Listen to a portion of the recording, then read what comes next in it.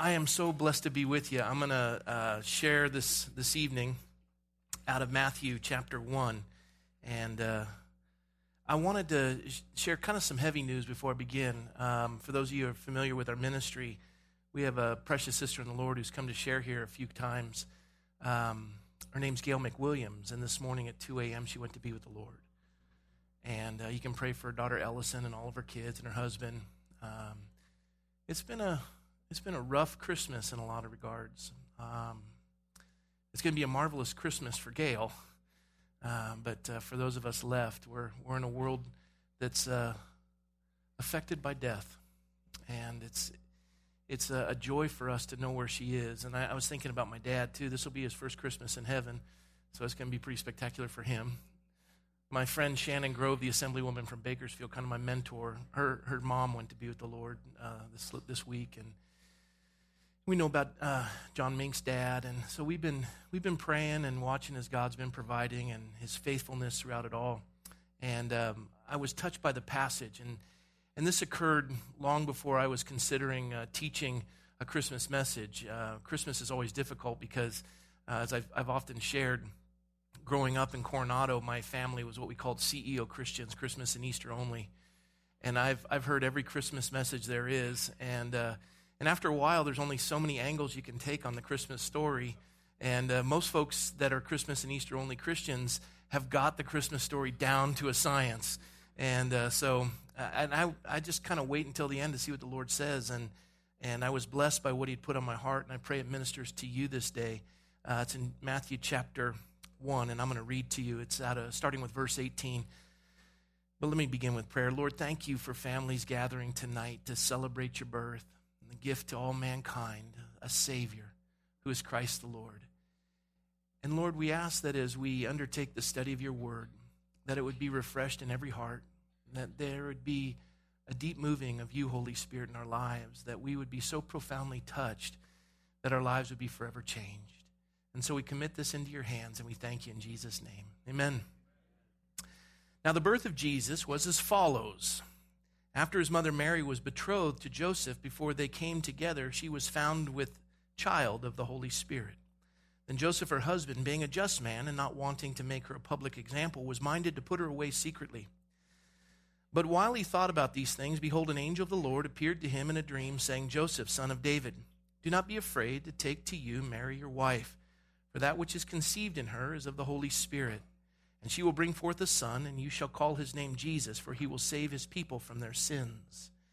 And so all this was done, and this is the theme of our evening, so all this was done that it might be fulfilled, which was spoken by the Lord through the prophet. He's quoting out of Isaiah chapter 7, saying, Behold, the virgin shall be with child and bear a son, and they shall call his name Emmanuel, which is translated God with us.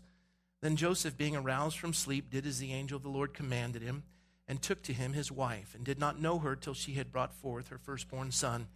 And he called his name Jesus, which means God saves. The same account is found in Luke chapter 1. And here we have a depiction of the virgin birth. And this is one for controversy throughout all mankind. How can a virgin give birth to a child?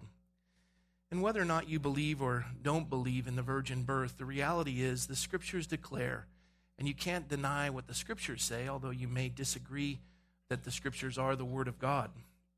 But here we have a very clear picture of why God sent His only begotten Son into the world, and this idea of a virgin birth. A lot of you have attended college or have heard this term, alma mater. Alma mater means holy virgin or mother, virgin mother. Alma mater means virgin mother.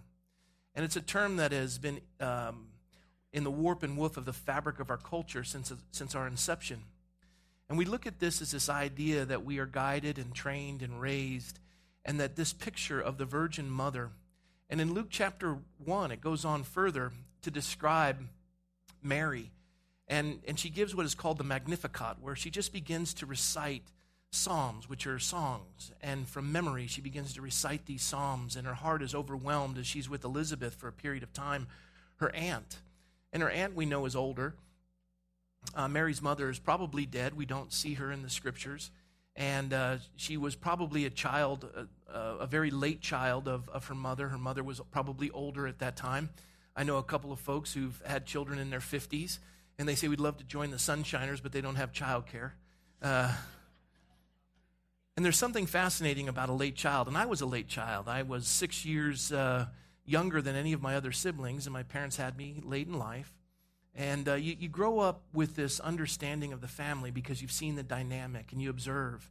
And you gain wisdom by observation. And as I would watch my siblings that had gone before me, it would give me an insight and an understanding, and I'd navigate life a little bit easier than it was for them. Well, that's Mary. And Mary is from Nazareth. And Nazareth, it was even said, can anything good come of Nazareth? At the time, it was just a backwater town where prostitutes resided, and it was a pretty rough town. And here you have this virgin. And the picture that we see in the wording, scholars agree that she was anywhere from 13 to 16 years of age. No scholar is going to say that she was over 16 years of age. She was a young girl. And some translations of the scriptures say a young woman will be with child.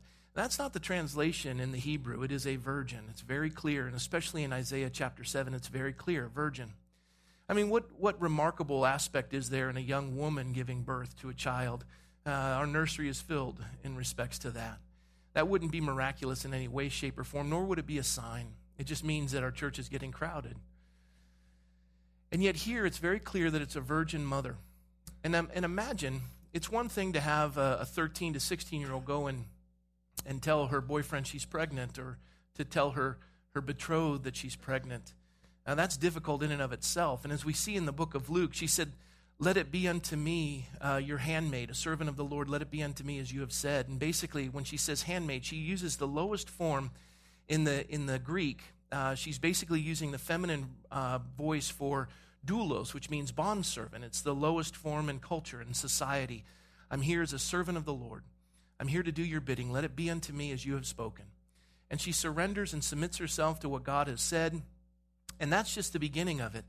Now she has to go and tell Joseph she's pregnant. And Joseph, being a just man, the likelihood is, the way we've seen the story, is that he probably thought she was a little off kilter, because he sought to put her away quietly. Like, if we can find an insane asylum, we'll put her there. Because you can imagine the first statement, I'm with child. I mean, imagine for those of you who have accepted Christ into your heart, you go and tell your family, I'm a Christian now, Jesus is in my heart. Imagine Mary, I'm a Christian now, Jesus is in my womb. Our family, looked at us when we said Jesus is in our heart. I remember the first time I told my dad that I'm a Christian and I've accepted Christ into my heart. I won't say what he said, but he wasn't favorable. And yet, imagine having to go and tell Joseph that the Son of God is in my womb. The first one is difficult enough. The second one, and this idea of betrothed, by the way, we don't grasp it in our culture. For a year you were betrothed, and it was considered a marriage only without conjugal visits. And this idea of being betrothed, that if you broke the betrothal or you were unfaithful, it would be considered adultery, and you would have to serve papers of divorce. So for all intents and purposes, she was married, and until the night where he would come, the bridegroom would be building a house for her. And as we've heard Jesus say, I go and prepare a place for you, that where I am, there you will be also. We're the bride, he's the groom. He's preparing a place for us, as Gail McWilliams has come to know, as my father's come to know, as Shannon Grove's mother has come to know. He's gone to prepare a place for us, and that where I am, there you will be also. And so Joseph went to go prepare a place for his bride. And as he started to build this, he was a carpenter. So you can imagine, just like the person who built this, put a lot of extra care into it because there was love behind it. And that's what Joseph was doing for Mary. And you can imagine his heart broken when she comes to tell him that she's with child. He probably threw his hammer down. He was probably frustrated. Who is it? Who did this? And struggling to try to comprehend all of these things. And then being a just man, he wanted to put her away quietly because obviously she's not in her right mind. There's something terribly wrong with her. And then we see in the story in Matthew where the angel visits him and tells him the whole situation, that it might be fulfilled. She will bring forth a son, and you shall call his name Jesus, for he will save his people from their sins. And by the way, Jesus' people, as according to the scriptures, Jesus' people are anyone who sins. Now, some folks in here go, well, then you're not his people, you're just prideful. Sin is just a measure of not obtaining perfection. We've all fallen short of that. And we've seen how it's manifested. I went and watched a screening of The Shack last night, and I was so deeply touched. The premise of the story is that a man's daughter is abducted and murdered. And as he comes into contact with a picture of the Trinity, which is baffling and unbelievable, there he sits with what is the character for God the Father and says to God the Father, you're completely omnipotent, you're all powerful, and you're all loving. My question to you then, if you're all powerful and all loving, how did you let this man kill my daughter? And really, the answer in the movie is so fascinating. It left me so deeply touched that I was confirmed in my heart that the God I serve is a good God, a loving God, a faithful God, and a powerful God. And he is God. That movie rocked my world. And for those of you who stand in maybe judgment, I would say that this is one of those instances in life where the movie's better than the book. And come March 3rd, you better invite everybody and their grandmother to come and see that. But as I looked at the way that they contemplated the difficulties of life, all of us have something in common. We have sin. Jesus has come to save his people from their sin. Sin has manifested itself in our life in a myriad of ways, in broken relationships that we find very difficult in the Christmas season. Wondering whose house we're going to spend Christmas at. Oh, not them. And we may be sitting next to somebody we're struggling with. But this is life. We all hurt and we've all hurt. And God has come to save us from our sin and to reconcile us, to teach us a new and better way, a way that will transform the world in which we live, that will bring life and life more abundant. We come for a hope.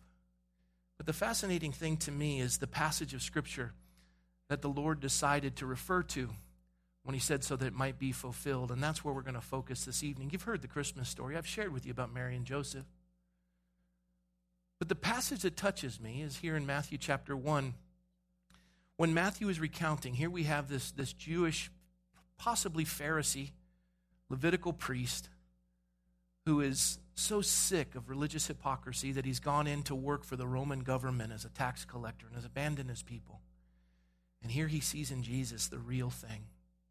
So deeply touched in this restored relationship with the living God that religion has tried to keep him away, yet God has embraced him. And he hears these words uttered. And he points out in verse 20 of chapter 1 that while Joseph thought about these things, an angel of the Lord appeared to him in a dream saying, Joseph, son of David, which is fascinating, do not be afraid to take to you Mary your wife, for that which is conceived in her is of the Holy Spirit.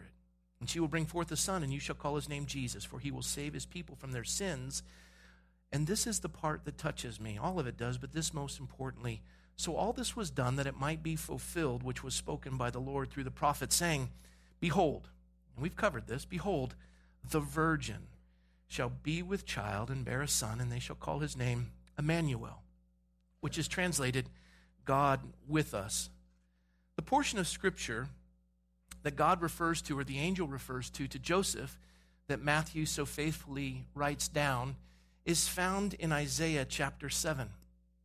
In Isaiah chapter 7, to give you the context, Ahaz is the king, and he's being overwhelmed and overrun by militant armies. And the hope of Israel is about to be dashed. And Ahaz is a finagler. Ahaz is trying to somehow manipulate and work it so that he can save himself and save his kingdom. And he sees the army starting to amass to come against him. He realizes that he might be able to make an agreement or an arrangement or a peace treaty with the Syrians who are behind the Egyptians. If he can reach the Syrians in time, he can say to them, let's have a pact and we'll go into this together. You will be behind them, we will be in front of them. We can sandwich the Egyptian army and wipe them out, and then I will give you everything that is in the storehouse in the treasury. But he's hoping to keep himself alive and to buy some time. He's not crying out to God. He's not seeking the Lord. He's trying to figure out a solution to his problem. Let me stop there for a moment. Life is filled with challenges. Life is filled with overwhelming odds and circumstances that seem overwhelming. We find ourselves in difficult circumstances at the death of a loved one or a proclamation of an illness in our life or a financial constraint or a relational issue. We become so overwhelmed. We do everything in our power to try to fix it. We try to work it out and the solution in our head, and we do everything we can to try to stay alive for another day. Find ourselves flustered and overwhelmed. And it seems as though one problem manifests into another one, and we look out and we cry, "Where are you, God? This is not what I had hoped for. This is not what I had planned." I was reading a book that has touched me about the significance of America, and I was thinking about the Pilgrims coming to the New World in 1620.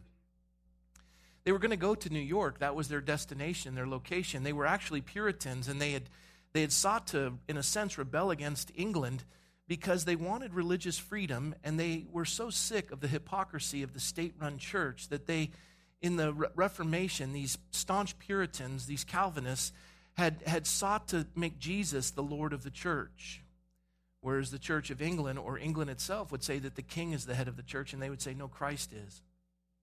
These Puritans were so steadfast that they were considered tyrants, and they left England and found security and safe haven in, of all places, the Netherlands, which even to this day is tolerant and open and affirming. And they found safe haven in a city that tolerated pretty much anything.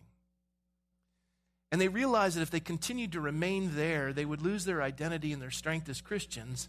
And so they decided to venture to the New World. They left on the Mayflower from the Netherlands, and they did land in England for a brief period of time to say goodbye to family and friends, and then ventured to the New World. They were going to land in New York, where there was a Dutch settlement, and had they landed there, they would have been assimilated into the Dutch culture, and they would have lost their fervency in this picture of a city on a hill. The winds were contrary. Many died on board. A young boy was born. His name was Oceanus, and he had survived. He lived to be 7 years of age before he died when they arrived in the New World. But they had faced all kinds of misery on board that ship. Contrary winds, violent seas. A crossing that would take about 30 days took about 60. The winds had blown them 250 miles north of where they were supposed to land, and they ended up, we call it Plymouth Rock, but it's really where we see, in a sense, Martha's Vineyard. When they landed, the beaches were smooth, and there was a hill and an embankment where they could build a fortress, and they realized that the trees had been cleared as though someone had farmed it previously. When the winter ensued, it was cold and miserable in late November, and many were dying of starvation and being attacked by a band of Indians that remained. They began to hunker down. During this period of time, over 10,000 colonists, I would say, left Europe for America, and by this time only a fifth were still alive. The attempt at Roanoke by Sir Walter Raleigh ended up with everyone dead. And on and on and on we can go down the list of all these folks that hadn't survived. But these pilgrims, when they got to the land, they began to rejoice and thank God for the contrary winds. Most of us would look at it and say, "Where are you, God?" They began to thank him for the challenges. The Bible says, "Give thanks in all things, for this is the will of God in Christ Jesus for you." They began to thank the Lord. In the midst of it, they met a man who came to them and said, "Hello, Englishman." He was an Indian. Manasseh came and he said, "Hello, Englishman." And his English was broken, but he communicated. He says, "I want you to meet someone who's lost his entire tribe." And he introduced them to this man named Squanto. Squanto had been to Europe. He'd not only been to England, he'd made 4 crossings of the Atlantic Ocean, which is the equivalent of trying to take the space shuttle to space. There just weren't ships going to the New World. He'd been enslaved twice, captured twice. He'd ended up in Spain, and he'd been cared for by priests, monks, who had taught him the things of the Lord. Here's this Catholic-trained Indian from the New World who has had 4 journeys across the Atlantic, is now back in the New World, and comes and greets them in the King's English. Now, he's a Catholic by background, and here he is with these staunch Calvinist Protestants. He begins to teach them how to plant. You take 5 corn seeds and 3 fish, and he taught them how to get these fish when they were running through the streams and how to build these embankments to catch the fish. He showed them where the eels were in the mud, and all you had to do was step on it, and they were sweet. The meat would be, as William Bradford would point out. He began to teach them how to plant, and he says, you take the 5 seeds and the 3 fish, and you put them in the ground. And that fertilizing technique had an abundant crop that caused these pilgrims to survive. Now, many say, well, this was the Indian way of fertilizing, but there's no known evidence of any type of fertilization done by Indians in the New World. You see, Squanto had learned how to do this in Europe. An agrarian trained in farming to come and teach these folks how to do these things. And William Bradford would say he was an instrument, a gift from God to keep us alive. No one knows this about our history. We've forgotten that. But here, these folks gave thanks to God, contrary winds, and really where they settled allowed them to be who God had called them to be and to do what God had called them to do, and gave them fair haven and safety. Today we are here in a room filled with religious liberty that they had established. We can go on and on and on about contrary issues. Yet we see the hand of God in work even in trials and difficult circumstances. And so when Ahaz was faced with the Egyptians overrunning, it was then that the prophet came and spoke. Isaiah came and spoke to Ahaz, and he said to him in Isaiah 7, "Moreover, the Lord spoke again to Ahaz, saying, Ask a sign for yourself from the Lord your God. Ask it either in the depth or in the height above." But Ahaz said, "I will not ask, nor will I test the Lord." And then he said, "Hear now, O house of David, is it a small thing for you to weary men? But will you weary my God also? Therefore the Lord himself will give you a sign. Behold, a virgin shall conceive and bear a son, and shall call his name Emmanuel." And he goes on to say, "For before the child shall know to refuse the evil and choose the good, the land that you dread will be forsaken by both her kings. The Lord will bring the king of Assyria upon you and your people and your father's house." And he points out the days that have not come since the day of Ephraim departed from Judah. Isaiah goes on to declare in Isaiah 9, "For unto us a child is born, and unto us a son is given, and the government will be upon his shoulder. And his name will be called Wonderful, Counselor, Mighty God, Everlasting Father, Prince of Peace. Of the increase of his government and peace there will be no end, and upon the throne of David and over his kingdom, to order it and establish it with judgment and justice. From this time forward, even forever, the zeal of the Lord of the hosts will perform it." See, what God had told to Ahaz through the prophet Isaiah was that I am going to give you a sign. Trust me on this, or take matters into your own hands. Either heed the Lord and yield to him, that these things will work together for good. Even though the circumstances seem overwhelming, you can either trust me or put matters into your own hands. I want to say that again. God said to Ahaz, and he says to us this day, I know you have troubles. You can either trust me that I will work it together for good or take matters into your own hands. Have you been wronged? Have you been hurt? Do you want justice? Do you want revenge? Are you bitter? Are you angry? That's you. That's not God. That's you taking matters into your own hands, and all you're doing is perpetuating sin. All you're doing is doing to others what has been done to you. And the world is in turmoil, and we're in hurt, and we're in pain. And in the dawn of time, before Ahaz, and now here in the Christmas story, and today in this room, God says, unto us a child is given, unto us a son is born. His name will be Emmanuel, God with us. And the virgin shall be with child. This is a miracle of God given to man, and given to a specific class of people. He has come to save his people from their sins.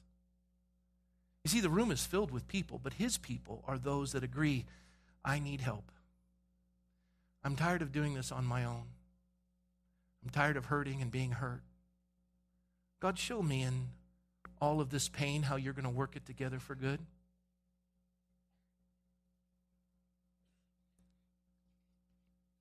I was touched by the story. I miss my dad.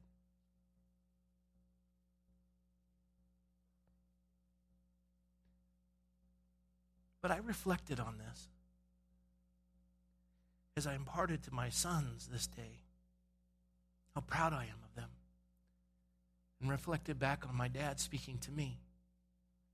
How I saw in my life at 52 years of age the gifts my father has imparted to me.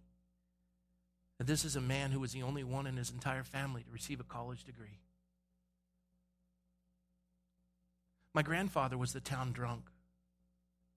My grandmother was a tarot card reader and a soothsayer. And all the children of the city would laugh at my grandfather when they would take the church bus at the drunk on the bridge. My dad had much to be bitter about. He had much to blame others for, but not my dad. Though he had never known the Lord in his early life, personally, he knew of his presence. He knew that there was something better, and by that desire, he pursued these things that are good. He wanted to make a difference. He had 3 tours of Vietnam, rose to the rank of captain. Later in life, had a personal relationship with the God that he had always wanted to know. One that had been presented to him in such a way that nobody would have wanted to know him, and that I don't blame him for denying him in his early childhood, because the church oftentimes does a great job of depicting Jesus in a way nobody would want anything to do with him. But my dad came to a personal relationship with a God who said, I've come to save my people from their sins. My dad's hardest difficulty in embracing the Lord is that he didn't think God was big enough to forgive him of all of his sins. You see, as a military officer, he was responsible for launching rockets into Vietnam. And when the firepower ceased and the battle ended, he had to go in and assess the damage. I remember him recounting the death of all these children. And he just thought, God can't forgive me for this. I remember saying, Dad, in Scripture, the one that God had the greatest amazement with were the centurions, the Roman soldiers. They were men under authority. Dad, God can forgive you. He's come to save his people from their sins. He could have turned that heartache into alcoholism, which he did for a season, but God delivered him when he yielded his life to him. Why are you hurting? What is the pain? How has it manifested itself in making you a better person? Why is it that the people that love you most are most hurt by your bitterness? You see, God has come to save his people from their sins. We have all fallen short of the glory of God. We all have this mess. We're all his children. We all have sinned. He's come to forgive you. He's given you a sign that it might be fulfilled. And the fulfillment of that passage was found in what we just read this night. And we have celebrated for over 2,000 years the birth of the Christ child, the Savior of the world. He came to forgive you and cleanse you and cast your sin as far as the east is from the west to be remembered no more. He's come to give you life and life more abundant, that the bitterness will be removed from your family and hope will be replaced. Or hope will replace the bitterness that once existed. Why would you deny so great a salvation? Why would you continue in your sin? Why would you allow this grief and this pain and this bitterness to consume you when God has come to save you from your sin? When the world could be a better place if we but yield to a Savior, why would you even take it so far as to deny that the Savior is born of a virgin? Why would you deny the existence of God? What has that done for you? What has it done for the world? I tire of the people who condemn me because I have the audacity to believe that there's a God who rules in the affairs of men, especially in a nation who's been touched by the hand of God so profoundly. And they would incite that there's no place for Christ in the government, even though the government will be upon his shoulder. There's no place for him in government. And they invoke the Salem witch trials. And I say to those, you justify your secular position of removing God from our culture, while at the same time ignoring the billions who have died in secular governments, whether it be Stalin or Mao Zedong or Pol Pot. 27 people died in the Salem witch trials, and it was ended by Christians. Christians who brought to this nation due process that changed the face of the earth. And we deny so great a salvation. And I would say to you this day, why are you fighting this God? Ahaz did, and it served him no good. You will not win. Instead, he comes in the form of a child, approachable. He takes on a form that is so unthreatening to tell you today, I've come to save my people from their sins. Come unto me, all you are burdened and heavy laden. I'll give you rest. My yoke is easy and my burden is light.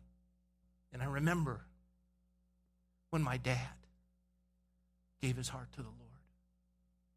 And that burden was lifted. And the forgiveness filled his heart. He finished life well. And this is a Christmas my dad will never forget. And one in which I'm grateful.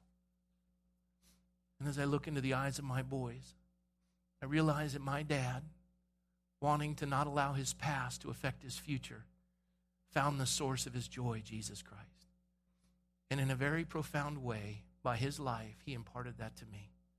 And today I give it to you. Merry Christmas.